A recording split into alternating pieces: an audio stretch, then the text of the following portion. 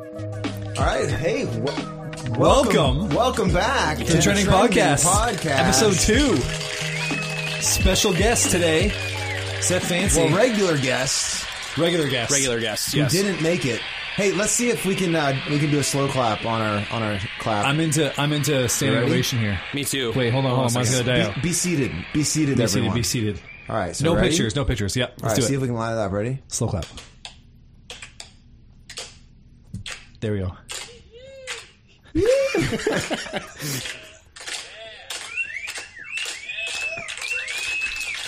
That guy actually kind of sounds like me on there. That sounded pretty good, actually. That was pretty good. There we go. There it is. Welcome Round back. of applause. Welcome back, That's people. for you, people. That's for you. That's the favorite part. Listen. The app is very disappointed that we're not using it anymore. Yes. Seth, welcome. Excited to be here. To Seth is your first episode. This Quite is my the first journey episode. to get here. Man. It's been quite a journey. Yeah, it was supposed to be in episode 1, but my car decided to blow up on the way here. I don't believe you. The worst. Well, Brent, believe me, because I brought a souvenir today. This Show us the right money. here is a piece of my engine All right. from last Monday. I shouldn't laugh. And so blew a hole out of my engine. And Man.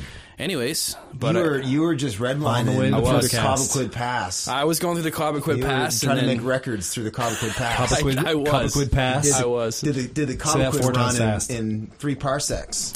Under 12 parsecs. 12 parsecs? I think it was. Under. Is that how 12. many parsecs the I'm pretty sure the the Millennium Millennium Falcon Falcon did the Kessel Run? Because they say Kessel Run? 14. Kessel Run in 14 parsecs. Okay. Which was in Solo, by the way. Really? We get to see the actual Kessel Run. Never saw that movie. Really? Is it worth seeing? Definitely, 100%. I bought it. I trust you. It is better. watch it. Like, when I went with low expectations, it was really good. We didn't come Okay. here to talk about Star Wars, but We could. It's actually We could good. probably put in some time. Take some time. I highly recommend Solo. I enjoyed it a lot. Seth, you and I could talk Patriots. We could. There We you go. could. Yeah. Yeah. Did they win or lose They won the last Monday night. night football game? They won last night. They won 25-6. Tom Brady against still not Buffalo. retired. Not yet, no. Still going. Nope. No, it's still going well, still going strong. The GOAT. He's the GOAT, man. No question. He's the GOAT. Absolutely. No question. So- We, But how long we can you actually be the had GOAT? Tom Brady on episode 1 of the Trending Podcast. Yeah, that's right. He was here. Our producer David, who's hidden this week. He's I still did here. hear Tom Brady was here. He was. I yeah. missed He was that. so It's good too looking bad. that he made me He look made us bad. look so bad, didn't he? he's We had to behind the kick- screen. we had to this kick him time. out and get Yeah. someone that's just slightly better looking than us. Yeah, Oh, exactly. okay. No offense, Seth. You're still better looking. Who's your Well- celebrity look like, though? Because we established this last time. Brent's Leonardo DiCaprio. I'm Drew Well, Carey. no. Is that what you said? It's not what I said. That's what somebody else said. No, these are things people have told us. I've I've been been told many told. times that I look like Drew Carey, especially when I used to have a buzz cut with bangs. It's the dark room glasses. When too. I was in, Yeah. You're just fully committed thicker to it. glasses. Yeah. Yeah. Man. So people have told me this, and I'm not proud of this, but people have said... I'm not proud of mine either. Well, because people think I look like I have eyeliner on all the time. It's just my eyelashes are so okay. dark. Sure. The guy- But there have been Green Day? people who Rimmel, thought... it's Rimmel London, isn't No, it? they thought... No.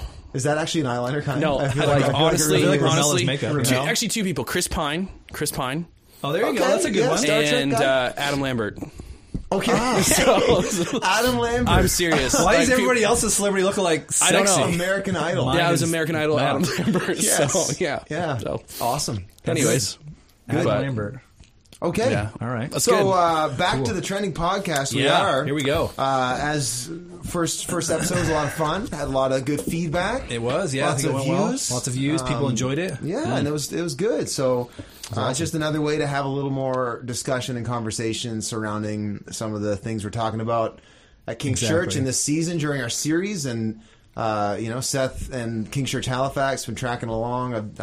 I'm heading there, doing a few myself. Couple Seth's weeks. been doing some. Seth's going to be been with us as well. So it's going to be really cool. Be awesome. It's been a Yeah. good. So we want to talk today about some of the stuff we've been talking about, though. So when this podcast drops, we'll have covered conversations surrounding, politics. We talked about a couple weeks ago. Culture wars. Culture wars. Yep. Whose side are you on? That's right. And then Seth, you brought a message to us just about justice and God's heart for the oppressed, equality. That whole conversation that's big conversation. very, very hot in our culture. And so figured we could have a little more dialogue about that today. Yeah, let's do it. Not just give our opinion, but maybe some biblical opinion on some of these things. So Yeah. So I mean, why don't we jump first into what we did the longest ago? Yep. Kind of get back on on track with the conversation surrounding the culture wars. Yeah. Talked about, are we left or are we right? Are we Team Trump or Team Trudeau? Who should we vote for? Yeah. Are we? All that good which stuff. Community are we part of? That's right. Are we? What team are we you on? straight pride? Man, that's still blowing up in the news. It the is. Straight pride thing? Right. It is. We saw that in Nova Scotia. From good old Chipman. That's national, isn't it? Is he on national? Chipman, New Brunswick. It wouldn't surprise me. Unbelievable. For the first time probably ever. first. Not the reason you want This to be was in the probably headlines. all staged just to get Chipman on the map. Maybe it was. Maybe it was this conspiracy. Like they were actually Guaranteed way to get attention. It actually wasn't the dumbest thing ever to do. It was the smartest thing. They're like, Right. you know what we're going to do? We're going to make a straight pride flag. People are going to accuse us of being really ignorant and insensitive. But they'll know where we are. We're just going to put Chipman on the map. We're not son. giving Chipmanites enough credit, I don't think. Could have been. If you're watching from Chipman, we love you. We do. Chip maniacs. If you're the guy who hung the straight pride flag, We love you too, man. yeah, we do. We do. We do. We think that was a dumb move. But Right. We don't condone your actions. No. Yeah. I'm just not for But we love you. any pride flags. Like I think pride is probably a big problem. Exactly. Generally, That's true. by how I see the Bible. But That's right. Anyway. Yeah. Stop it with the pride stuff. Yeah, But anyway, pride. yeah. So politics, culture wars. Yeah, we had an awesome talk about this. We did. With our message we had here with Brent, and so I think the biggest thing for people that when we're coming out of a conversation like that, right, is so we talk about. How I remember you specifically said, Brent, like that we don't have like a party. Like our goal shouldn't be to say, which party am I a part of, and like that's how I find my identity. Like that we have, and you use specific language as saying like we have one king, and that's Jesus, Right. Right. So every decision we make, like political, otherwise, voting, like that's all informed by again the Bible and our relationship with Jesus. And what he means to us, right? Yeah. Now, someone had a question, I think, out of that was really good. That was, okay, so if we say that and it's like, that we're, our king is Jesus and he is, our source of everything and he's where we find our identity, like... We're for the kingdom. Exactly, yeah. Like that's, I'm a member of the kingdom of heaven. I'm not worried about being Canadian or American or if I voted for Trump or Trudeau or for Gallant or for Higgs or any of that, right? So, but then does someone who come to that conclusion to say, okay, well, I just won't worry about things like that at all. Like I won't even ever consider like Trump or Trudeau or politics or who I vote for. Like, Right. can a Christian be in politics? Right? If we're members of the kingdom of heaven, Okay. like what if a Christian felt called to, be a public servant or whatever and serve in politics? Like, So they're kind of asking, like, based on that, it's probably easy to run with what I said and just kind of maybe excuse yourself entirely from the political discussion. Yeah, Like, hey, right. well, I just don't care about, kingdoms of this world. and people do that.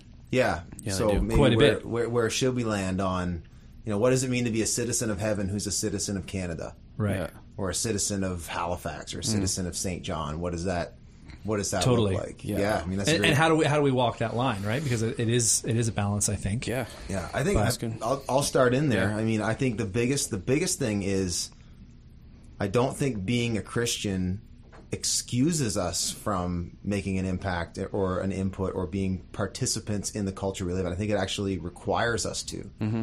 I don't think we have the luxury is not the word, but maybe like the excuse to just say, well, I'm just waiting until Jesus comes back and I'm saved.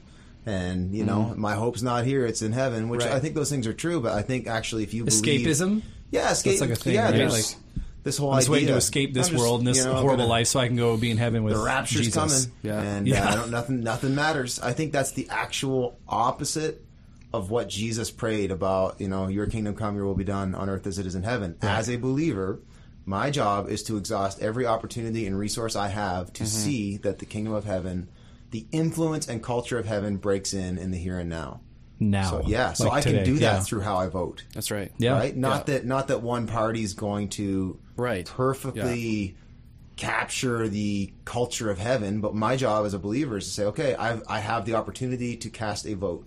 Yeah. Which, right. if I cast my vote, which party or which politician is going to, maybe open the broadest channel for kingdom values to flow through? That's right. Yeah. Right? I think it actually requires us to be participants in the culture. That's right. Yeah, no, I'm 100% with you on that. I really feel like, as you're talking, I was thinking of like what God says to the people of Israel when they're in Babylon, like they get exiled there, and what does He say? He says, "Seek the welfare of the city." Right. Like actually when you're blessing this place and they do well, you're going to do well. Yeah. Right. And so the political party or the king of Babylon became the mechanism in which God was going to do work through. Right. And so I'm with you 100% on that. I really feel like it like we have a responsibility to that in a lot of ways. Again, though, we don't fit at all well. Like we made a.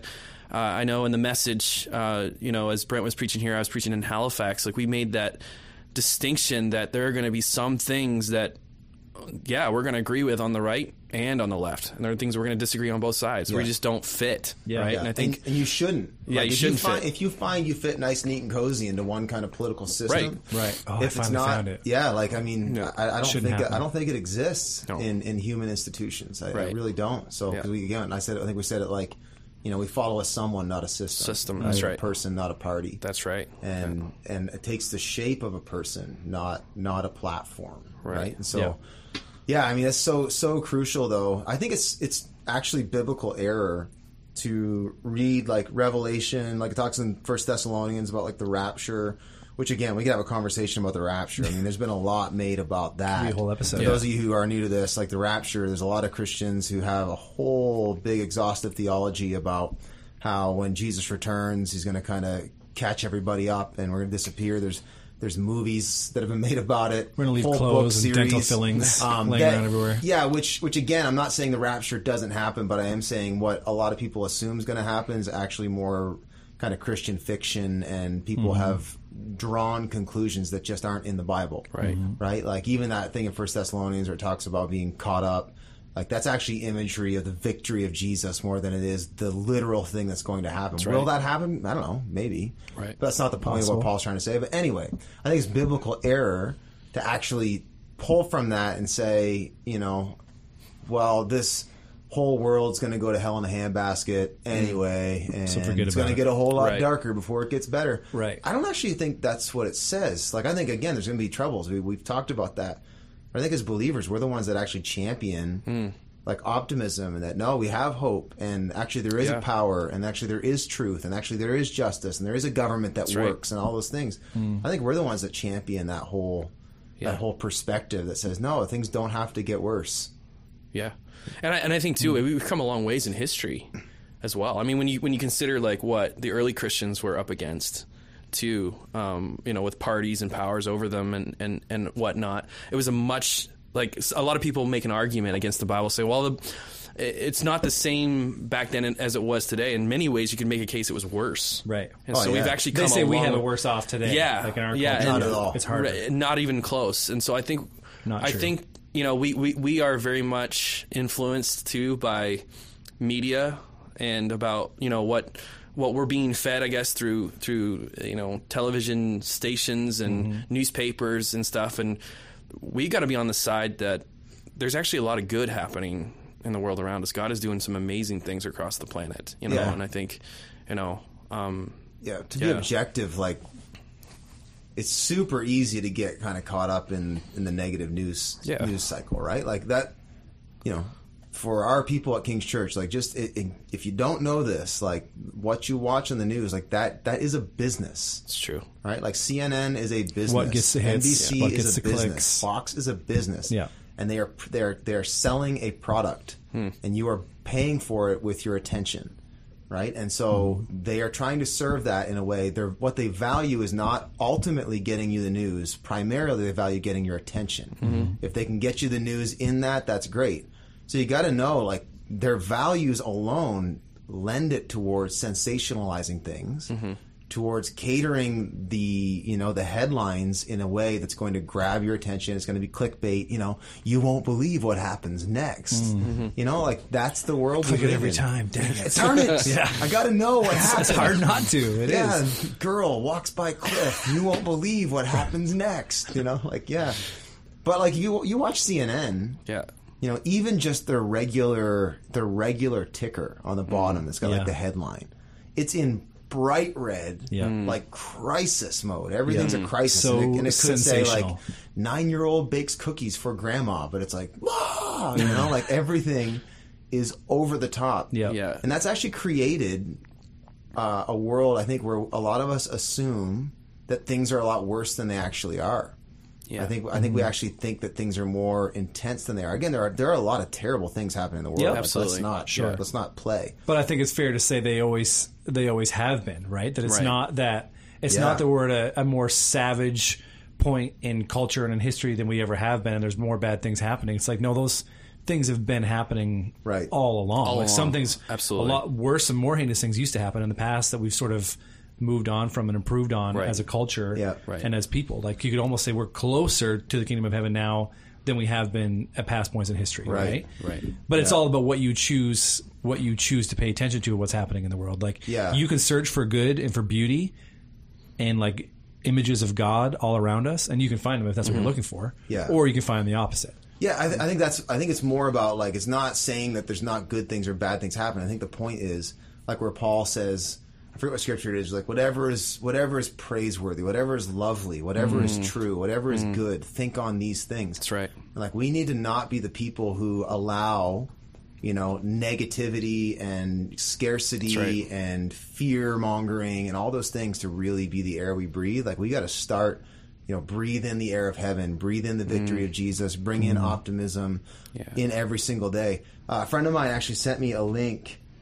He works for like an investment company, and he sent me a link to a study that was done. Let's see if I can find it here. And in the study, I like studies. they interviewed a bunch of people, and the whole thing is like things are always bad, or so you might believe. And like these are talking about investors, and like they interviewed a bunch of people to try to get their perceptions. And so question one was, and I'll ask you this because it doesn't say the answer. Like, okay, how many of the Being world's tested. 1-year-old children today do you think have been vaccinated against some disease? In the world, do you think it's 20% of kids have had access to vaccine, 50% or 80%? How many kids on planet Earth? What do you think? I think my initial response would have been 20, but I feel like now because we're being asked this question, it must be higher, so I'm going to say 50. I was thinking 50 from the start. Yeah. Absolutely. My initial yeah. response would have been 20, though. The answer is 80. Wow. Wow. Yeah, so 80% of children in the world have access to, That's incredible. to vaccines. Wow. So now the point of the study. Right. So in all low-income countries across the world today, how many girls finish primary school? Is it 20%, 40%, or 60%? Again, everybody in the study guessed 20%, right? Well, Yeah. there's a lot of poverty in the world, and there is. Right. But again, it was 60%. It was Yeah. like, no, it was way higher than everybody thought, because the narrative you get is, well, everybody's in poverty and everything's falling apart and everybody's mad. That's not actually true. Right. Of the world population, what percentage lives in low-income countries? If you take a guess, of all the people that live in the world, what percent of people live in low-income countries? Dang. That's a tough one. I've heard, though, like we're in the 1% here. Like all of us, everybody around this table, probably everybody watching this podcast, because you've got Or access to the 1%, internet, yeah. you got a car, North America. you got a roof over your head, you've got plumbing, Yep. you're in the top 1% of the world, right? Yep. So, Probably gosh. put Europe in that too. I'm imagine. Yeah. So low income. What percentage of the world? Take a stab. 75%? Live in low-income? Yeah. Yeah. Yeah, I think that's a good estimate. I think I'm going to go. I think I'm going to be. It's gonna be lower I than think. what I think. I think it's. Yeah, I mean, Now we know. I want to go higher, Right. But I actually think it's going to. I'm going to say 70. Yeah. I'm going to go 5% lower. So the average person guessed 59% of the world's population lives in low-income countries. It's 9% of the world's population lives in low-income countries. That's incredible. Wow. So again, it's a problem. And That's don't very hear low. me say Yeah. that that's not a problem. But we That- should that never worry about that 9%. again. Yeah. Yeah. Yeah, I'm not saying that. I am saying think how much you are trained to Yeah, that's focus true. on certain things. Like it's very telling true. our answers. Yeah, it is. Right? Like you are preconditioned to think based on everything That's you right. read and hear that things Yeah. are way worse than they actually are. Yeah. I think that's one of the things. Like I know a lot of people don't like him, but Jordan Peterson keeps saying he's like, "Hey, pump the brakes." Yeah.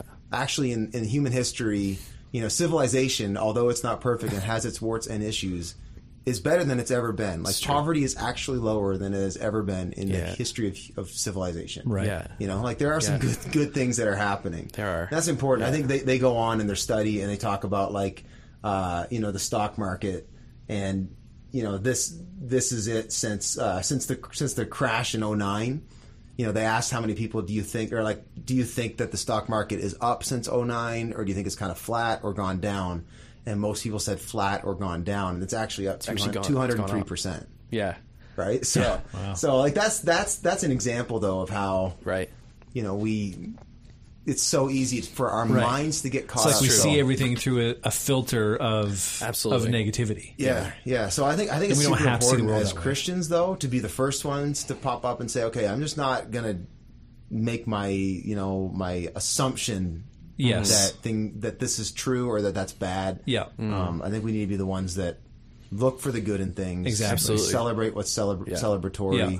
I think we'd all go on the record to say like that we're not saying that there aren't issues and we don't have to worry about the issues. Right. Like nobody try and like peg us into that corner because that's not what we're saying. Well, but right. we are saying that there's so many good things that we can celebrate about the world, right? Stay Like, tuned because we're going to talk about justice in just a minute. exactly. But What our we'll be response right to all back that after should be. these words Yeah. from. So don't turn us off right now and Not say, yet. man, those guys don't care about people because. But just we do. to kind of maybe finish off that topic, like the idea that we are so readily influenced by the media around us. Like media is a platform, right? And so, Yeah.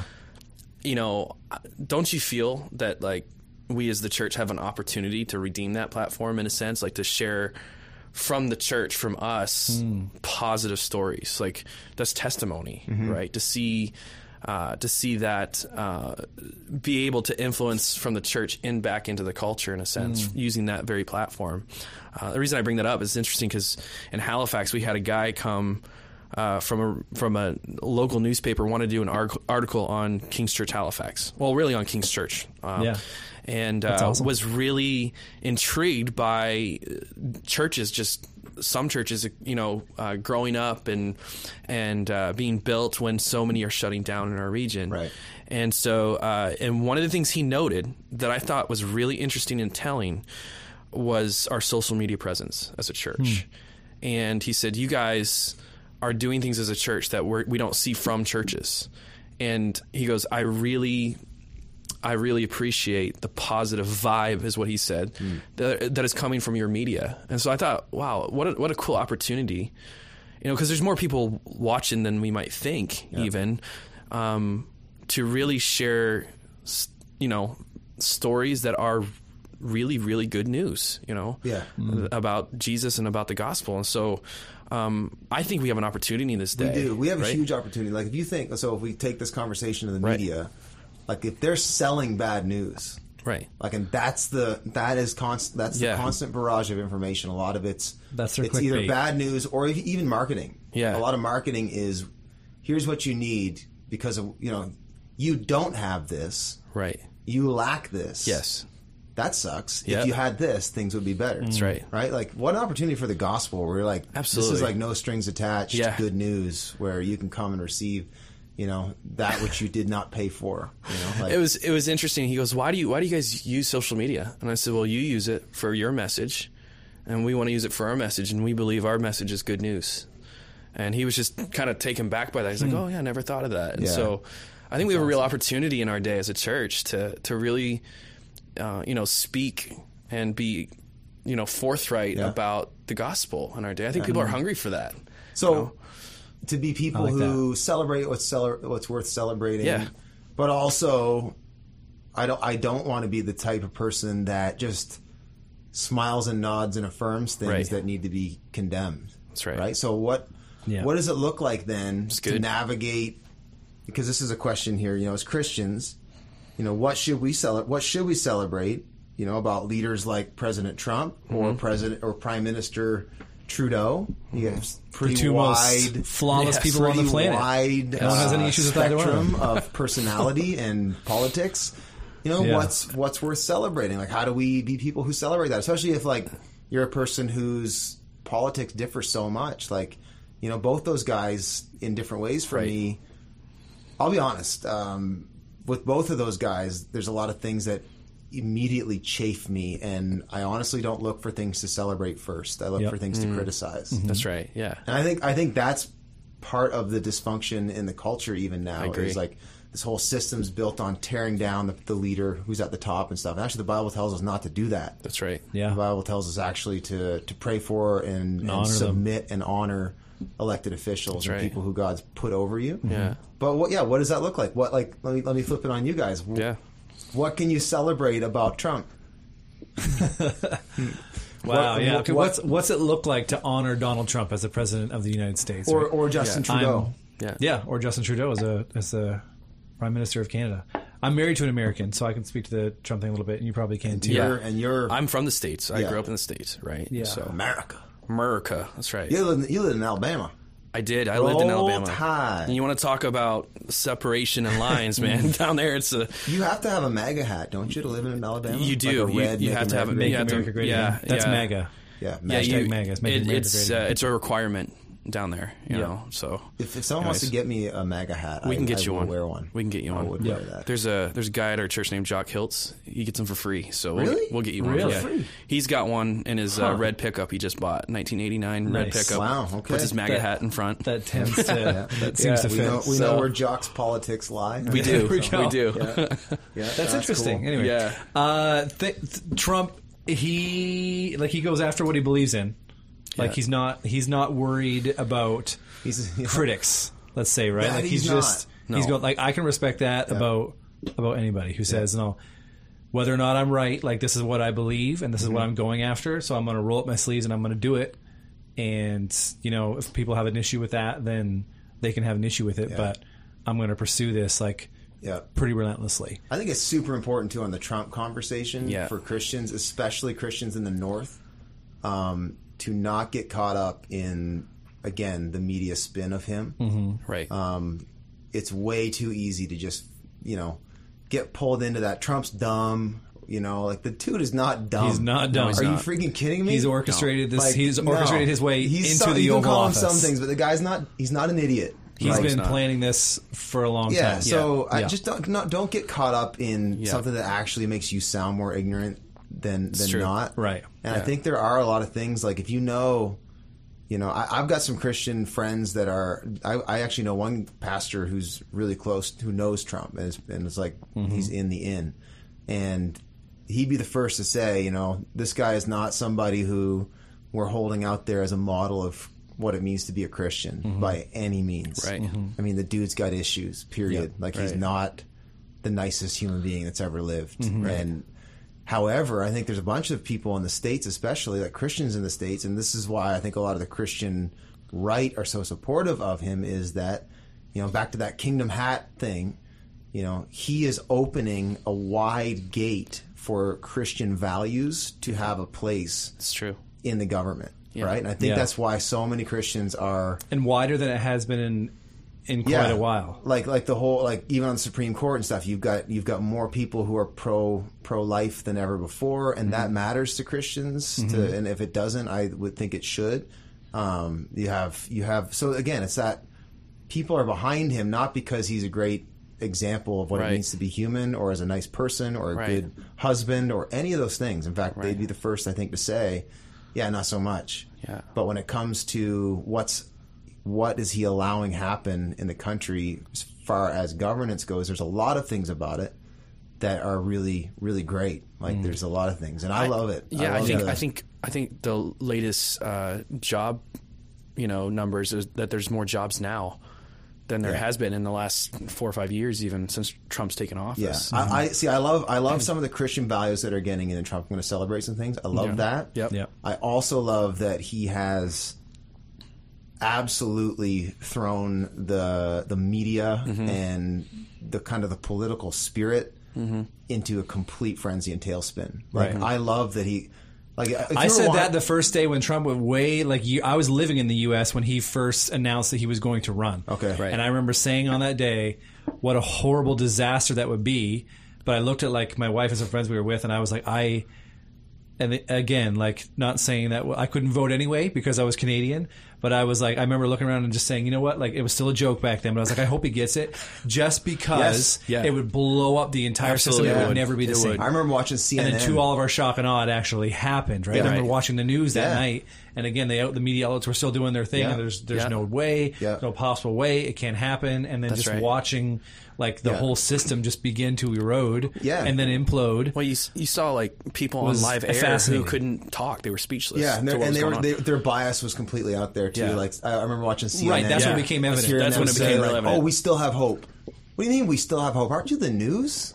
Yeah, aren't you like nonpartisan? It's supposed to be. Yeah, and so like I loved that about it. That it exposed back to that conversation we just had about how conditioned we are by the media. Yep. It exposed that America is not in alignment on what governance looks like, and this isn't Hillary Clinton's not walking away with this. Right. And it was it was the biggest step, I think, outside of that like media culture and that sort of frame and box that we've placed ourselves in, and that almost like the media has corralled us into. It was the first biggest like step and break away from that I've seen like in culture in a long time. Right. Again, I'm not necessarily saying that like I'm not supporting him as a person, but I'm just saying like that people showed that they could think outside of what the media was saying. It was a wake up call, and that's a good thing. Sometimes I think. So I celebrate that. I think the thing I struggle with Trump on is, I don't like that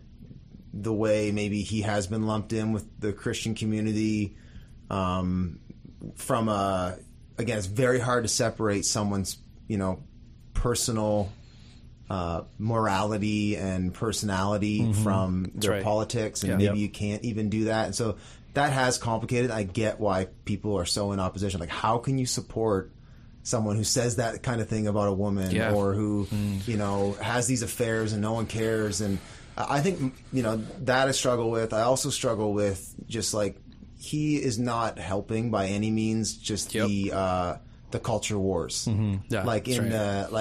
I think he has an opportunity to pump the brakes on just the back and forth and the targeting and stuff. Like, dude, you're in now. Mm-hmm. Yeah, I think some of that just really just small kind of. He used the culture wars to get. He did, and now he needs to let that go. That's right. Like, and I feel like you're making it worse. You're stirring the pot still. You don't need to just lead and govern and get off Twitter. Like, get off Twitter. Get off. I really and now it takes like some self control and some wisdom that I'm not sure he has. At this point in his life. So I feel like if I can capture it this way, I know we need to move on, but this stuff's super interesting to me. Yeah. I think Trump getting into presidency is a symptom of where America was at in that point in time. But now I feel like he's not just a symptom, but some of the things that he's doing is actually creating more dysfunction. Mm-hmm. You know what I mean? Like in how he's handling himself.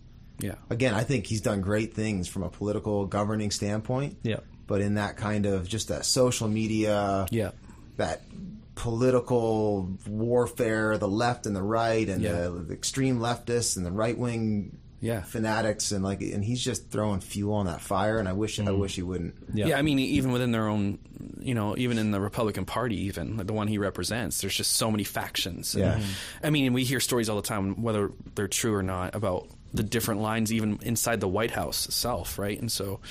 It's going to be interesting to see what happens in future elections, just because of this one, absolutely monumental shift that seemed to have happened. It was there, big. Right? Yeah. Here's something I say too to a lot of Christians and a lot of people that talk is it possible for Trump being as much of a mess as he is on a personal level, right? Like the words like burning pile of garbage have been used to describe him by people I know, just because of his actions. Is it possible Can we put a little thing underneath that? These do not reflect the opinions of King's Church. Exactly. I would not call that. I would not say that about him. I'm just saying these are things that people say about Trump, right? And so when people that have that stance talk to me about him and say how could anything good come of that? I also, again, if we're looking at the Bible and building our lives on the Bible, I look at a lot of the things that happened in the Bible, and a lot of them happened through jacked up individuals. Yeah. Right? Yeah, for sure. So is it possible for me to look at and say someone who is messed up and has a lot of issues and does a lot of things wrong could be used to accomplish something that could further the kingdom of God, and God could actually orchestrate that to bring good into the world? 110%, because I've seen it happen time and time. I'm talking about living my life on the Bible, and that happens so many times. That's right. I pump the brakes on God is going to restore the world through America. I think that I'm definitely not there, but I am there on that. I do believe God is using God is at work in this. Right. Yeah. Well, it Again. goes back to show like some like Christians like. I don't think it's easy for Christians to look at the individual and say like, yeah, we could like that's what Christians should be like, but we could celebrate the fact that some opportunities and doors have been open for us that haven't been in a long time. Right. Like Totally. that's a godsend. That's Yeah, a gift from absolutely. God, right? Yeah. And so that's what I'm saying. Where I like agree. He's going to work and God's will is going to be done, and He's going to make it happen. Doesn't matter who's in the office at the end of the day, right? Yeah. Like there's always hope for us. Yeah, that's Like, right. we don't need to look at anybody who's in the office, whether it would have been Hillary Clinton or Donald Trump, and say, "Oh, we're toast now." Like Yeah. it can't happen. Like I think it's super interesting if you look at Donald Trump and you look at Justin Trudeau, and you have not only two So similar. two political bosom buddies. two like political minds like that are very different. Like you have one that's quite conservative and one that's quite liberal. Yeah. But you also have like a picture of, Trump has zero bedside manner, right? But maybe the results he's getting, if you can sift through some of the stuff, aren't so bad. Aren't so bad, no. And then you have maybe Trudeau, Political who's a lot correctness. smoother, but maybe he's not getting the same results. right. I'm interested to see the next election in Canada, just to see where we're at on that. Both But countries are at a very interesting place. super interesting. Politically. To celebrate Trudeau, let's celebrate Justin Trudeau. Yeah. He's got great hair. He does. He's got great hair. He's definitely the better looking of the two He is. nation leaders right now. By far. Yeah. Yeah. I don't see too many Yeah. shirtless Yeah. photos of Trump floating around on the internet. I don't think we'd want that. I don't There's a agree few with Trudeau. a lot of his politics. I don't agree with. Yep. But I can champion diversity. I can champion immigration. Mm-hmm. But again, back to the immigration thing. I think there's conversations to have around that Yeah. as well. Like, what's Yep. safe immigration look like? And Yeah, it's these are huge. really complex. Favorite thing I read all year. Jordan Peterson, 12 Rules for Life. I think it's worth checking Yep. out. Yeah. That's a great book, Don't, yeah. don't believe the hype about what you read about this guy. Like, read his book and then make an opinion. Yeah. Everybody watching this needs to come to the conclusion that you need to form your own opinions That's about right. everything in life, really. Like, Yeah, you don't take, yeah. don't even take Yeah. our opinions. That's like, right. Like, Dig. you go research, like, we're talking about something, you Yeah. research it and decide what you think for Yeah. yourself. And look beyond just what CNN says. This right. might be a good mic drop thing. Or We can Fox move on News. to another conversation. But I love that Jordan Peterson said, like, in his book, he talks about, like, one of his chapters and one of the rules is, like, clean up your room. And he talks about this, like, we live in this world where you've got everyone has an opinion, and they're actually making broad opinions on highly complex, multifaceted, multi-layered socioeconomic systems.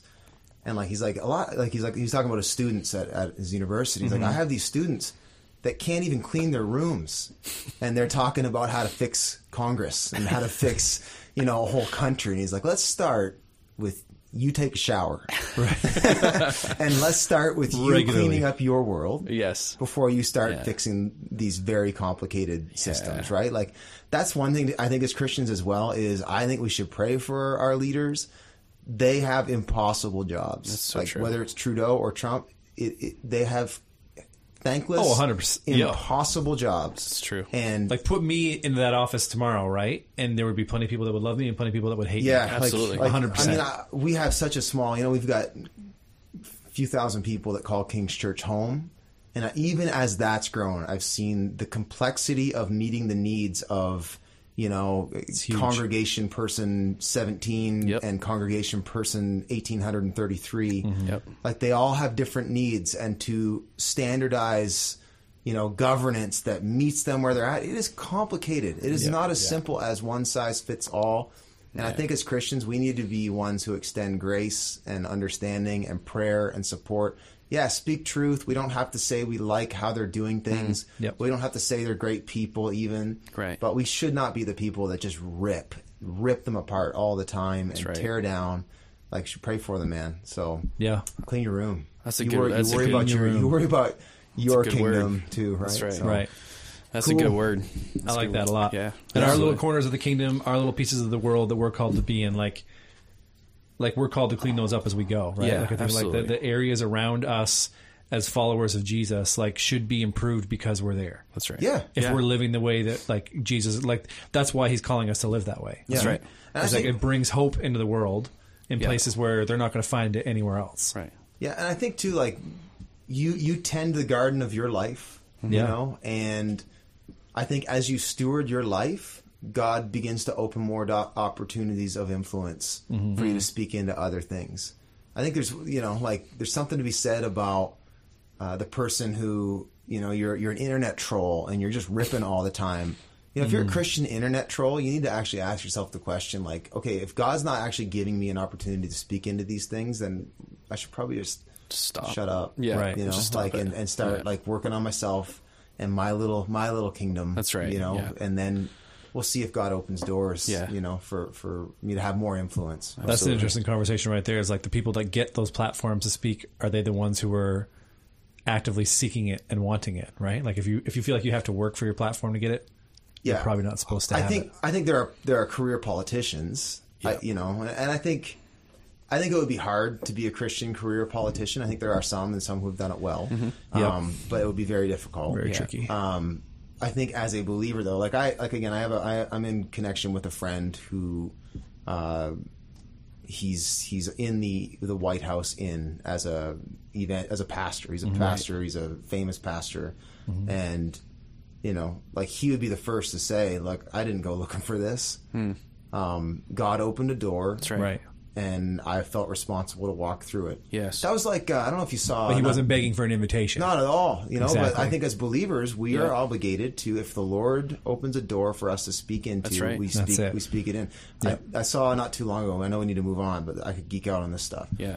I saw not too long ago, there's a pastor in South Carolina, John Gray. Oh, I saw that. Remember him? He had a reality show. Yes. Fantastic preacher. Very I good. follow him on Instagram. No, he's a great He had a preacher. reality show. Anyway, Killer he preacher. just took over as a pastor in South Carolina. Yep. He got invited to go to the White House Yep. and sit with Donald Trump and speak into stuff on prison reform. And the black community, like, ripped him a new Yeah, one. he did. Like, Yeah, they did. how dare you go and sit with that man? How dare you go and do that? And he took it. He did. And this is a black pastor. Like, this is not like, you know, his own kind of family. Like, a lot of his people were really turned on him. That was pretty crazy to watch. And he just spoke back and said, "Look, I believe that if God opens a door for me to speak truth, like, why on earth would I stand out here and wouldn't I? protest? Why would I not go and take every opportunity, even if I disagree with him?"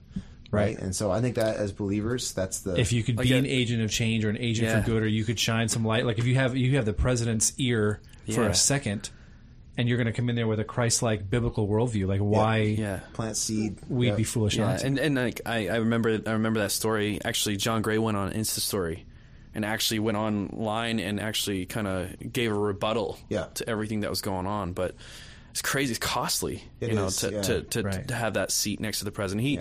He show a video of him, and he's actually sitting. He's the one right next to President Trump. Puts his hand on him and prays for him. Right. And I got thinking about myself. Like, if I was asked to do that, would I go? Yeah. I said absolutely. I would. way easier Have the not to. opportunity, right? Yeah. So, but man, it's. You know, we get in the culture wars, and one of the things we talked about is it is costly. Yeah. You know, and I think we have to embrace that too as Christians. And there's that passage I read it in the sermon. I think I quoted it in the last pod too. Was 1 Peter 2, where it says, Yes. you know, live such lives among the pagans that though they accuse you of wrongdoing. So on the one hand, it'll cost you. It's gonna cost you.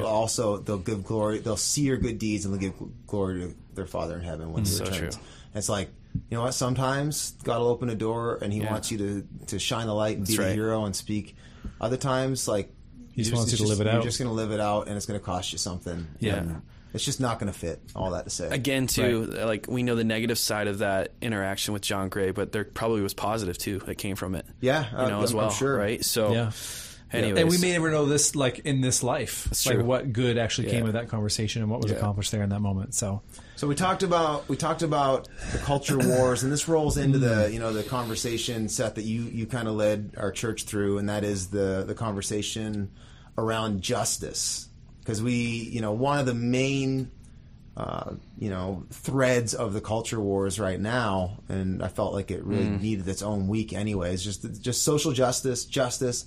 You know, you have SJWs, right? Social justice warriors, Yep. and everyone's got their own own thing cause. that they're rallying for. You got Yep. the vegans and the femin Nazis, I think Yep. they're called now. Like they're Probably. like, there are some wild, It's crazy out there. wild initiatives out there. You know, Right. like and people are passionate about it. Like they are People like a super- cause. They do. They Right. do like a cause, Yeah. and I think so. Justice is something to talk about, Yep.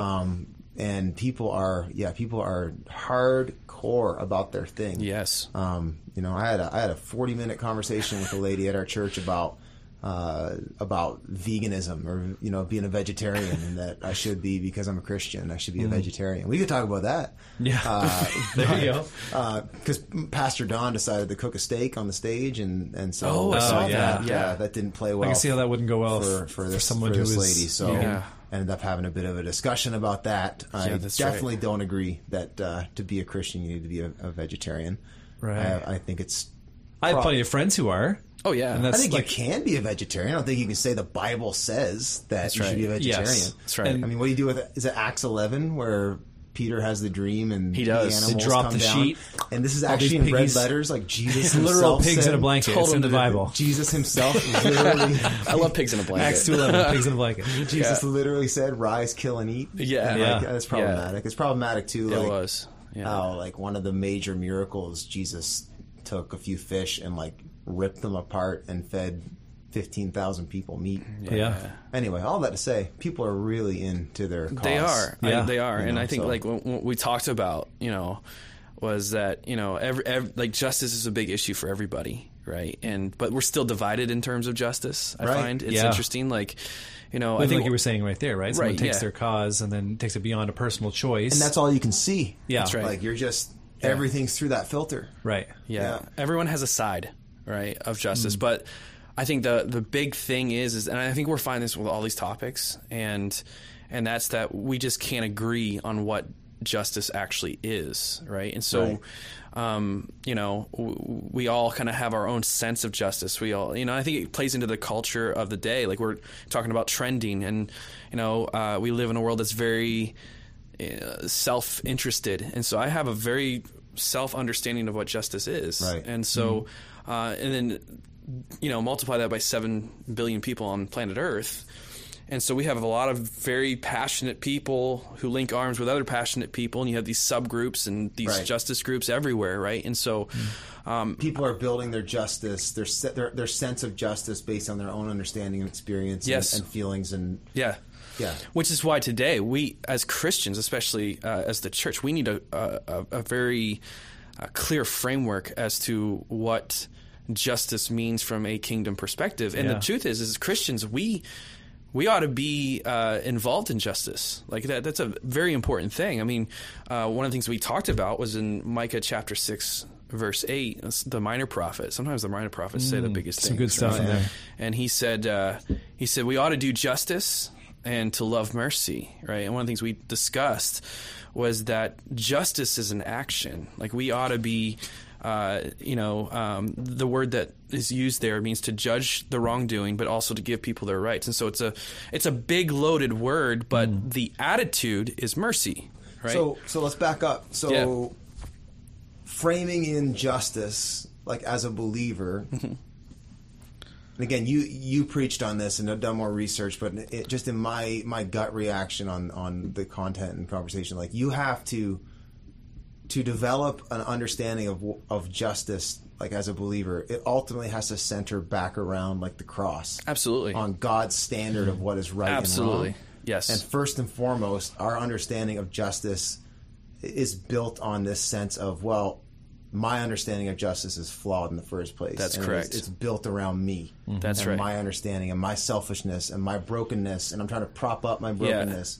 And so, like, the cross, the gospel itself, I think, has to first and foremost Absolutely. basically implicate all of us. That's right. And say Yeah. all of us actually deserve wrath, That's right. right? And we Yeah, you actually... said that in your message, like the Culture Wars message. You said that, like the cross implicates every one of us. Absolutely. And that was, Yeah. I loved that. Yeah, And like so the cross actually implicates all of us, which knocks us off of our high horse too, right? does, Like right. I think we just approach justice out the gate as believers. We're supposed to approach it differently than we would if we weren't building our whole understanding on the fact that, we believe we're the people who receive what we did not deserve. Yeah, that's right. We deserved wrath, and we were given grace and mercy. That's right. And we saw the highest standard of righteousness in Jesus, right? That's right. He is the standard of what's right. That's right. And what's wrong. And he showed us that, and he chose to wash feet, and he chose to serve, and he chose to be with the lowly. So the whole thing has to be built. I don't think you can do justice right. No. Outside of the gospel. No, not at all. In fact, it's interesting reading a little bit.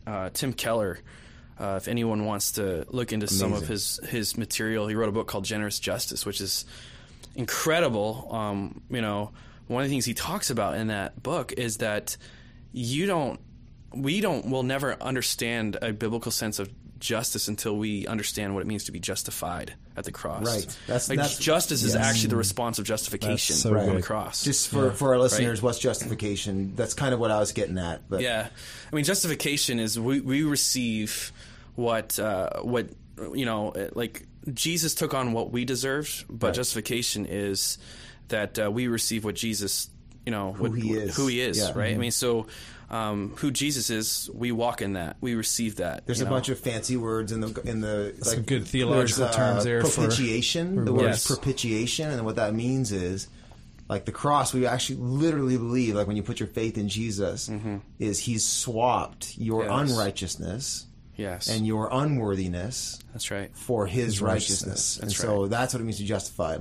Yes. The Southern preachers. What an amazing gift. The Southern preachers, just as if I'd never sinned, right? It's just as if I'd never sinned, right? I have a perfect track record. That's right. So I'm coming into the justice conversation. Yes. I love that. Tim Keller's so much smarter than me. But he is incredibly smart. So what was that quote again? So justice comes from an understanding. He said justice is the byproduct of justification. Right. Right. And so we will never actually understand a framework for justice biblically until we walk through the cross, right? Basically, is what he's saying. Truly, to walk in it, to be a person who brings justice. Yeah, it's from the overflow of having been justified yourself. Absolutely, 100%. Right? Because I think here's my big criticism on watching a lot of the social justice wars play out is actually, how do I say this?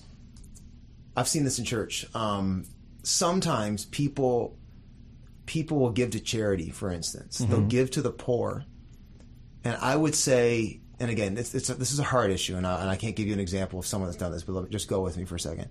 It's possible to give to the poor, but actually be giving to yourself. Absolutely. Oh, totally. You're actually giving money, but what you're really doing is depositing something in yourself to make you feel better. Yes. Yeah. And that's actually not Christian justice, because Christian justice gives out of the overflow of what I already have. That's right. I've been given so much, and I have so much love in me. I have so much care in me. I have so much capacity or resource. All those things. It's out of the overflow. That's right. And I think the flawed version of that you see in the world, if you pop the hood and you see what's really going on, that's why people, I think, get so aggressive and militant. It's actually not as much connected to how much you think you care about this particular cause or those particular people. It's more answering a question inside of you, and this is the way that you're trying to answer it. Yes. Does that make sense? It makes a lot of sense. sense. That's such a huge thing, I think, for us as believers to look through and look differently at, looking out for the poor, racial injustice, gender injustice, the unborn, all those things. We look at those from a Christian perspective. That's not, us being the solution is not in some weird roundabout way answering a question inside of us that needs to be answered. That's right. That's already answered, and because of that, Yeah, I mean, I think you bring up a really good point that there's that temptation, I think, to be charitable, to feel good. Right. Yeah. Right. And what's our motivation in that? Well, and it's actually interesting. Keller gets into that a little bit. He says that oftentimes what happens is we do justice through a lens of duty rather than through a lens of beauty. Yeah. Right. Guy, come on. And so what he's Stop so it, good. Tim Keller. It's not a guilt trip, right? No, I'm just kidding. No, I'm just Did kidding. he rip you off? Take Yeah, he credit ripped for me that. off on that one. But anyways, Please don't sue us, Tim And Keller. the beauty for Christians is the cross. right? Yeah. That's the beauty, Yeah. that we see it through a lens, right? So yeah. even on that, like, because I was just about to say, and obviously, again, Tim Keller said it way more eloquently than I ever could. Same. But Please be on our podcast. yeah, check Yes. out Tim Tim Keller, Keller. y'all. Like He's listening, church so- people, He's like listening. that guy. If you want something that's gonna like Yeah. just melt your mind Yes. and massage your heart, he's Yes. the guy. That's right. But like again, so not only I think can we wrongfully seek justice to make ourselves feel better, Mm-hmm. I think we can also wrongfully do it to make ourselves feel like we matter. That's right. Like we can get like it's that search for meaning. Yes. It's that search to like I think you said it earlier, Andy. Like people need a fight. I Yeah. believe we Right. do. I actually believe as someone created in the image of God. You go back to Genesis chapter 2, Genesis chapter 1, where God makes man in his image, and he says, be fruitful and multiply, fill the earth and subdue it. We were actually made to wrestle things Absolutely. down Yeah. and cultivate and control. Like that's part of the God image in us. And That's I think our- you see that play itself out with, the women's marches Yeah. and all these things. Like there's a reason that's collecting momentum. It's because inside of every human being, you have a longing to fight for something. Yeah. Mhm. That's in you. Yeah. And I think again, the faulty version of that though is, I'm doing this Yeah. because I really need to just be part of something bigger than me. That's right. I got to find a cause. Yeah. Right. And so as a believer though, we aren't doing it to find a cause. We're actually doing it from a cause. That's exactly right. Exactly. Right? And it's Absolutely. like the other side that you're talking about is a distortion, right? Like our Right. response to and our desire and hunger for justice is a reflection of the image of God that's been placed in each one of us. Yes. But it's a distortion of it when it comes out the other way, right? That we've taken it and like we sort of twisted those desires, those inclinations that God has placed in us, and now we're sort of doing it at the end of the day to somehow massage our own ego or to assuage our guilt or whatever that is, Right. right? And I don't think people like Not you know, consciously. yeah, no. that's the thing. I don't think the Yeah. average person's like, No. well, I really need to. I think that's something Totally. buried way deep into Yeah. into someone's soul. And I Absolutely. think people But it's a have good thing to look at. in their minds and hearts the most pure motives. I think what the cross tells us though is you can't trust your motives. That's right. You can't Yeah. trust your ideology. You can't trust the way you see it and your Yeah. perspective. That's right. And so you reset and recenter yourself on the cross, and you engage justice from there. That's exactly right. Yeah. So that's so Well, even huge. just reading that verse that you were saying, Micah 6:8, like Yeah. it says, there's a huge component of that. It says, "He has shown you, O mortal, what is good. What does the Lord require of you? To act justly, to love mercy, and then correct. to walk humbly, Walk humbly with your God." Yes, right. absolutely. So it's. I love that thinking of justice as like, what is justice? Is justice the undoing of wrongs? In Yeah. people's lives, but it comes from a place of, man, because that's been done for me, I can't help but do that for somebody else. Not because I'm guilted into it, or not because I want to accomplish something like for myself, or Right. like I can't help but do it because of what my justification and what God has done for me in my life has been such a powerful motivator that I can't help but extend that to somebody else. That's right. That's So we kind of have the gospel as the foundation, the framework, all of that. But like as Christians, Seth, to kind of recap even what you're brought, Yeah. how are we to understand justice? Like if we were to break it apart. Yeah, I mean, I think from a Christian perspective, like some of the practical things that we can get into a little bit, and what we talked about is that how we view the world around us, and from this lens of justice, from this lens of grace, really three things I think that we can just remind ourselves of. Number one, that we're to treat people equally. Right. Like that's an important component of equality. Equality, right, So- is huge. And that's a huge Absolutely. conversation right now of what equality looks like. Absolutely. Right. So Yeah. let me kick this on you. Yeah. We know it's a good idea. Right. Yeah, like, But how does it actually even back to what we were just saying flesh about out? like how without the gospel as the framework and foundation, It gets distorted. everything gets tweaked and true. and cracked and Yeah. distorted. And so Yeah. how does equality? How does the gospel inform us for understanding equality? Yeah. Let's go there, because we haven't really talked. With the culture wars, we kind of skirted around the conversation with the justice. Same thing. This comes up. So how does the gospel inform our understanding of what equality looks like? Yeah, I mean that's a really good question. In my perspective, like I think the gospel disarms lines that are drawn. Like, I think there's an equal footing, like hierarchy. Yeah, even? hierarchy. I think racial, social lines are erased by the gospel. I mean, we live in such a tribal society, and so, when God is speaking to his people, even in the Old Testament, this isn't just New Testament content. Right. Like, we can't forget that God was weaving, this understanding, this framework, actually the gospel framework of justice in the Old Testament. It's amazing. Yeah. But one of the things he told his people was, you're to treat the foreigner the exact same way you treat the national person. Which in Old Testament days, when God would have relayed that message, would have been so unbelievably revolutionary. Right. Like the idea that you treat somebody from the outside the same way you treat them as your family. Talk about immigrants and immigration, right? We feel like that's a hot button topic right now. Back then, it was a whole other world. Well, and they lived in a world like, do we kill this person for showing up? Right? Like, and They're then dead. here comes God and the Israelites saying, no, we're going to asylum. actually treat the foreigner. Yeah. Like we're going to value they're one of us. hospitality, and we're going to pay the price for them. And God goes, right to the core with this. It's not, treat your fellow American equal. The term that God uses, you can see this in Genesis 9, the earliest accounts where God is actually telling this to his people, that you are to treat people who are of human flesh. Right. So it's not a nation. It's not a gender. No, it's not a gender. Not a skin color. Nope. It's just human flesh. Yeah. Right. All humans. All humans. Yeah. Right. And justice is such a deep topic in the Bible, and really in the heart of God. Like, this is. We talk about the nature of God a lot here at King's Church. Well, justice is found right in the very heart of God himself. Yeah. Like, to not do justice is really rebellion against God. Like, that's how huge it is. That's how huge this topic is. Yeah. And it's not like a nice add-on. No, it's not a nice add-on. No. It's like a biblical mandate. Right. I mean, in fact, Jesus. Isaiah is coming against the people of God, and he's saying to the people, a message from the Lord, saying to them, hey, I'm going to tell you your rebellion. Yeah. And he says, you guys are seeking me. That's a good thing. Yeah. We want a church full of people seeking God. That's great. You guys you're going after God to get his voice on things. Fantastic. Good job. That's great.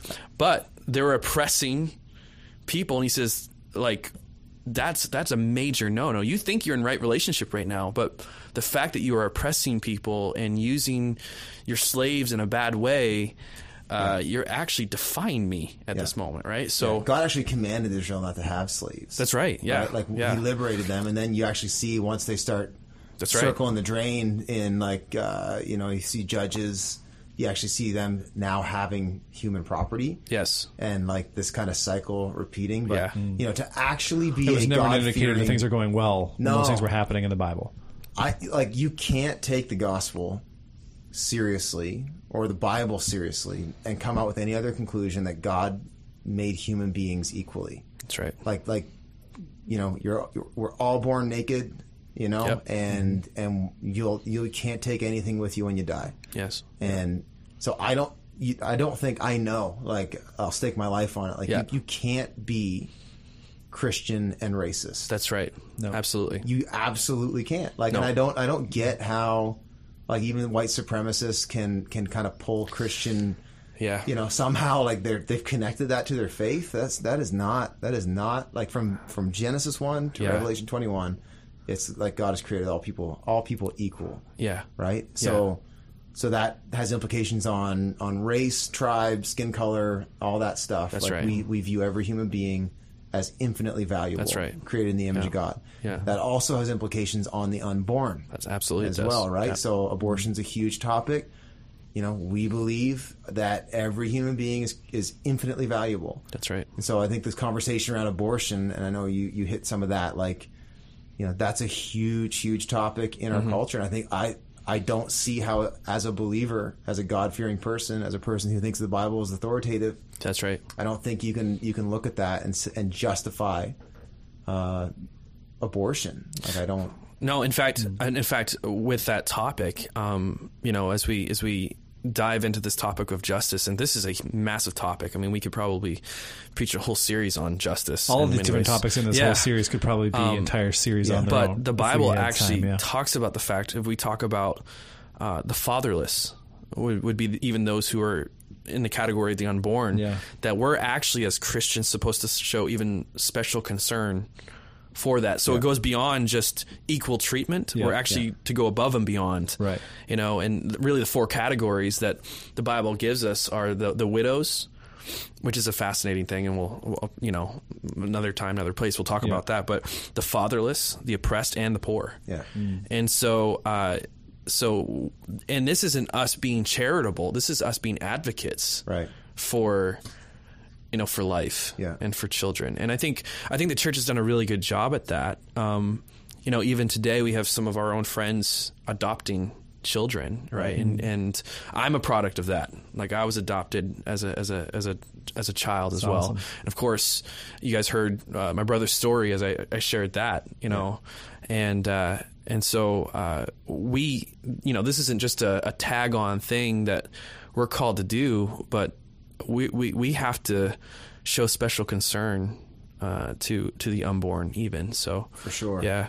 I think one of the arguments around abortion, you know, in the mainstream is, you know, what constitutes murder, what constitutes, you know, when is it a life? Right. I think is the argument that is often. When does life begin? When does life begin? Yeah. And as a believer, like, you know, I don't know how you could not think that it begins at conception, because, you know, we actually don't believe as Christians that we are the author of life. Yes, okay, a man and a woman, a sperm and an egg came together, and you were a part of that. However, like, I mean, you stay in a Christian community long enough, you realize it's more than just 2 people having sex that makes a baby. Like, there's some other thing at play there that God, you know, that either happens or it doesn't. That's right. You know, and like, you're not in control of that. Like, you really have very little to do with it. You know, and I think it's such a miracle. Conception is such a we believe that is a miracle. That's right. And it's something God did, and the idea that we can snuff that out is I think it grieves the heart of God for sure. Right. Absolutely. Well, it comes down to us trying to, like, that's how I look at it. If I'm asking myself that question, and totally honestly, like, at what point does life actually begin? As a human being, I can almost understand, right, how someone would say, well, it's just cells, and it's not, you know, it's too infantile to even really matter or make a difference, right? So I can sympathize with that outlook. Now, that being said, like, again, if I'm looking at this from a biblical standpoint, it's like God set this up. It is a miracle. Life is a miracle. Yeah. Like, this is how God ordained it to work. Yeah. Anything outside of that is me trying to control something that is not mine to control. Correct. That's correct. Right? Yeah, so I'm putting a stop to or an end to what God has already ordained or created and put into motion. That's right. Right? And that's where I can stand out and say, that's not, like, that is life. Like, this is the miracle that God has created. So if I'm snuffing that out intentionally, that's not okay. No. It's I don't think there's any way around it. I know I've been in some conversations and dialogues where people will cook up the most wild, well, what if this happened? What if someone was raped and, you know, the mom was going to die if she gave birth, and all those kinds of things. Like, because there are some medical conditions where, like, you can be a perfectly healthy woman and you want the baby, but the doctor says you need to terminate this pregnancy because it's going to kill you if you don't. That's right. Yeah. I honestly, I don't. Crazy decision.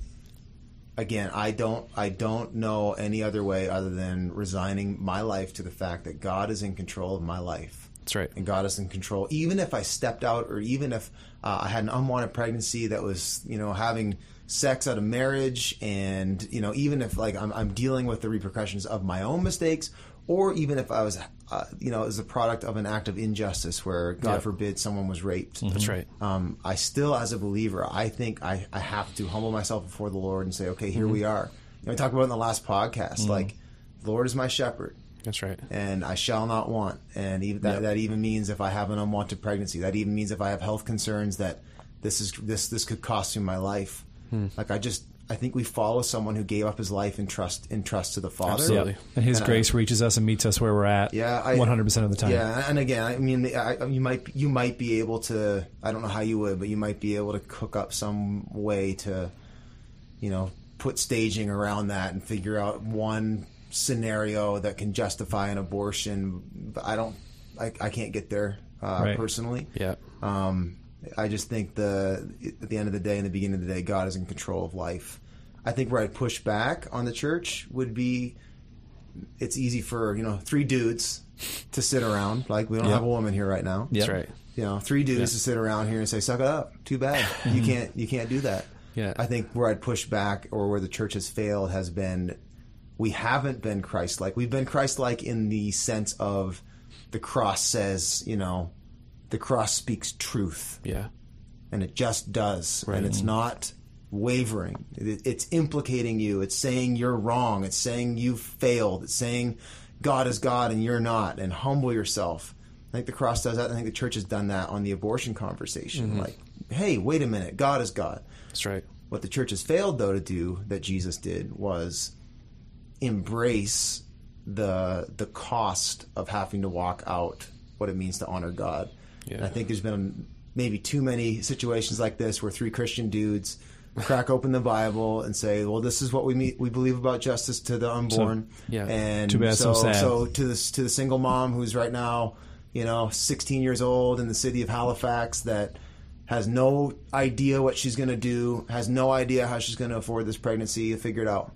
Feels like her life is ruined. I think that's where we maybe lost our voice, and we haven't been Christ-like. That's right. I think the church still needs to step even deeper into, foster care. I know my brother-in-law and sister have jumped into that big time. Yeah. Adoption. Yep. We need to be the ones that are doing that, and have been. I don't want to be the first one to jump back into the negative news cycle to say, "Well, Christians never do that." No, we've been leading the way in that for a long time. Yeah. But I think that needs to be the start of the conversation too. Hey, Yeah. I think it was Mother Teresa, wasn't it, who said, like, why are they aborting so many babies in America? Give me your babies. Like, I'll take them. Right. Like that. Like, that's what I think Christians need to do at the end of the day. Is like, okay, if we can't find anything else, like, we'll take them. We accept the responsibility of coming alongside someone, and that goes back to what you were saying too. Like the categories of people that we're called to love are like widows, fatherless, the oppressed, and poor. Like, it's not saying, you made your bed, now lie in it. It's coming alongside and saying, we'll get in here with you. You need money. Like, we're getting down in the mess and saying, like, this life matters, but we're going to help you make this work. We're going to help. Yeah. And that requires sacrifice on our part, right? Yeah. And that's where it comes, like, backing up, like, actually, like, talking the talk and then walking the walk behind it and saying, no, like, we believe in this enough and believe in you enough, and, like, that God's grace is extended enough to you and to this baby that we'll do whatever it takes to make this work. Yeah. And I think it's, I'd like to applaud those people who give their life to this work, because there's people that do this, and they work at, pregnancy resource centers. I know we have folks in our location in Halifax that they're involved heavily in this stuff, and it's deeply complex. Yeah. It is so hard and difficult, and you empathize with some of the stories that you hear. It's messy, right? I think one thing that we also need to be peddlers of, though, is this, that, like, every child is a blessing. That's right. Every child is a blessing. Yes. Like to not allow that narrative to, like, this whole unwanted. That's right. Like, maybe we need to begin with changing that label of unwanted pregnancies, and creating we actually are the ones that believe, like, blessed is the man whose quiver is full of arrows, full of children. That's right. We actually believe kids are a blessing. That's right. And even the ones that came when you didn't expect it. That's right. Like, that's what made my wife and I decide to have a third, because we were like, we had this perfect family, we got a beautiful little girl, little boy, and let's not mess this up. The world's made for 4, families of 4. That's where I'm at right now. Screw everything up after that. Yeah. And we went back and forth, and I was just convicted of this. Like, do I actually? Again, we're not having any more. I'm off the grid now. But I'm just saying, like, it was one of those conversations never where, like, never. Well, we're open to adopting, or, who knows what happens someday. How God wants to expand our family. But for now, like, we're 3 and 2 cats. Yeah, that's right. And a dog sometime. But, it was like that. Like, do I actually believe when God says children are a blessing? That's right. Man. Do I trust him on that? Yeah. And I just had that dialogue with God, and he's like, there's no way in 5 years, if you have a third child, you're going to regret it. Yeah. And that's what won me over in the end. So, like, maybe we're the ones that start waving that flag of, speaking life into these moms who are Absolutely. freaking out, but saying, I don't know how it's all going to work. We're going to walk this out with you. Yeah. But this is going to be the best thing that ever happened to Absolutely. you. Right. And you're going to be thankful for this. You won't, 20 years from now, when you're going through graduation That's with right. this little guy, like you'll be like, oh my goodness, I can't even believe that. Yeah. What a blessing. So I think that's a huge And I thing think that's what for God us. specializes in, is meeting us in our messes where we're at. And it's right. not to say, like you were saying, this wasn't my plan for my life, and maybe it wasn't the most ideal scenario, but it doesn't mean that God can't show up and use it to do something absolutely amazing and beautiful in your life. And we've all heard like way too many stories around that, and like your brother's story and your story, right? Yeah. To not know that that's absolutely true. So That's right. Yeah. Yeah. So we'll be done in a minute. We still got some stuff that we didn't get to. Man, there's so much you can talk about. There's a lot here. I hope this has been helpful for some people Yeah, as they're listening or watching. But so we're talking about equality. We're talking about justice. What does justice to the poor look like? Because I think that's a nuanced conversation too. Like the same way that how do I frame this? Like, is justice simply, throwing a toonie in a guy's empty coffee cup as you walk by? Is that justice? What does it look like to love mercy, walk humbly, and how do we as believers engage the poor? Yeah, I think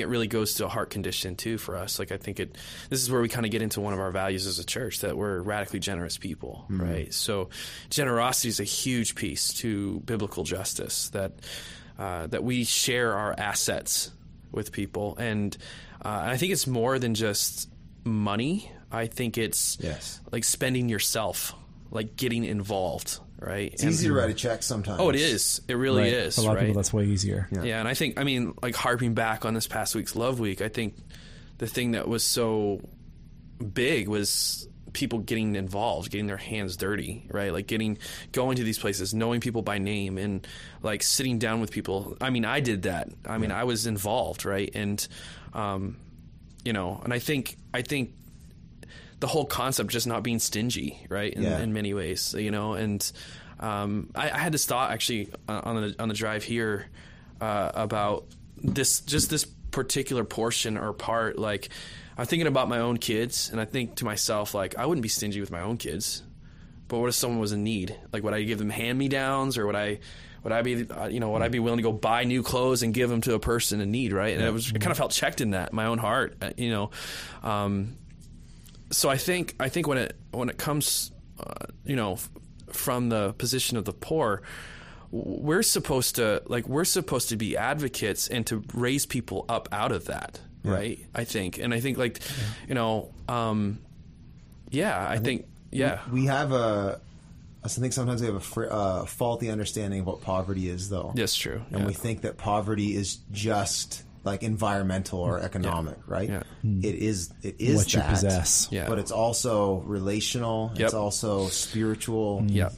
It's intellectual. Yep. Is a huge thing. Like a lot of the time, in my experiences, I've kind of grown in this, and I've been around the church for a while, and I've been to some third world contexts, and I've seen it. Like, a lot of the problem with poverty isn't just simply a lack of resource. It's actually a lack of education and knowing how to handle resource. Yep. And so as believers, I think we need to be mature in how we understand, like, are we actually helping or are we hurting? That's true. Yeah. There's that book, I read it years ago, When Helping Hurts. Yeah. It just talks about how Christians actually have made things a lot worse sometimes by just writing checks, and all you're doing is funding dysfunction. That's true. Yeah. So there's that extreme on just blindly kicking money to people who have more complex problems than just the fact they don't have money. That's right. It's maybe they don't have the actual understanding to have money or hold a job. Those kinds of things. That's one of the things I love about the guys in St. John, the Outflow guys. Is like, they're trying to restore dignity. Yes. They're trying to actually give people opportunity. Yes. Yeah. And that to me is a more Christian understanding of poverty. It's not just giving someone a meal. Yeah. I think the hard part, and I don't know if you guys ever felt this, I have felt at different seasons in my life, and sometimes maybe it might be God-led, sometimes it might just be my own callousness, but it's easy to float from one extreme to the other, in that it's easy to maybe grow callous in a way that just says, well, you don't need my money. What you need is a job. Mm-hmm. Yeah. And that's like half true. It is half You know true. what I mean? Yeah. It's like It's your problem, not my problem. Yeah, or even, well, you know, if I give you this $20 or I buy you a new pair of shoes so your feet aren't cold this winter, like, is that really going to help you? Or what you really need is to get a job and get on your feet. I think that's a dysfunctional attitude, you know, and I think it can creep in when you have that kind of awareness. I've noticed that myself before, like I've learned that poverty is more complicated and nuanced than we make it to be. Right. And there's a tendency, though, in that to lose your heart. When you grab the head of it, it's easy to kind of lose the heart for it. Yeah. Where it's like, you know, I think what Jesus demonstrated, though, is he understood poverty and he paid the price for it too. Like he went all the way in, both with actually loving us in our poverty and depravity. Yeah. And fully understanding that we are our own worst enemy. That's true. You know what I mean? Like, I think that's the hard part for a lot of people, though, is like navigating the fact that, you know, poverty is something that's in our minds. It's something that is in our environment. And those are two different things that I think you can get disproportionately focused on. I don't know if that makes sense. Like, I think it does it's make not sense. as simple as just throwing money at something. Yeah. That's right. I think that's just it's a waste of money, and it's just all it's going to do is empower dysfunction. Yeah. It's also not appropriate, though, to just pull back and say, well, until we create some systems and educate them, I'm not going to give them money and help them with their meals. Right. Doing nothing isn't an option. No. Right. I Again, think, for the biblical mandate, like seeing it the way you're seeing it as a mindset rather than a problem that can just be fixed by cash. It doesn't mean that we don't have to do something about it, right? Like sometimes we will. I think it comes down to more like sensitivity to the Spirit's leading in our lives, and to know, like, okay, this person's asking me for $20 right now, or this person needs $50. This person needs $500. Yeah, and it's like, am I supposed to do like this? Is that what the Spirit wants for me in this moment? Is to say yes to that, right? And then to trust that if I feel like that's the case, then 100%. Yeah. Maybe He wants me to go further. Maybe He wants me to give more. Maybe He wants me to come alongside this guy and help him to build a resume and to get a job, or like whatever that like could be a ton of different things. Yeah. Right. Yeah. Because I think it's not one or the other. It's both and in a sense. Exactly. Right? That's what I'm trying to get at. Yeah. It's like, you know, because I mean, there's that whole like, you don't want to feed like entitlement, right? In a sense, right? Because I remember I've dealt with people like this who you have the same people who come looking for more money, you know, needing money, and I struggle with that because I always felt like, I need to support the poor, I need to do that, but at the same time I realized that nothing was getting, like, they weren't getting better, they weren't coming out of that. Right. I mean, you might begin there, but our goal is not to see them stay there. Yeah. It's to bring them out of that, right? And so we don't want to empower dysfunction. That's and right. Jesus never did that. Like, you look at the guy, and we'll be there in a second, but you look at the guy, the paralytic by the pool of Bethsaida, right? Like, it's like 40 years or something like that. Yeah. 30 years he'd been laying beside the pool and wanting to get his healing, and he never got it. And Jesus asked him a question that I think, at face value, it seems shocking, but then when you actually think about what he means by that, it's bang on. He said, "Do you want to be well? Yeah. Or would you prefer to stay here on your mat?" Yeah. Right? Like, he didn't, coddle that at all. He said, like, if you want healing, I'm the way. I can help you.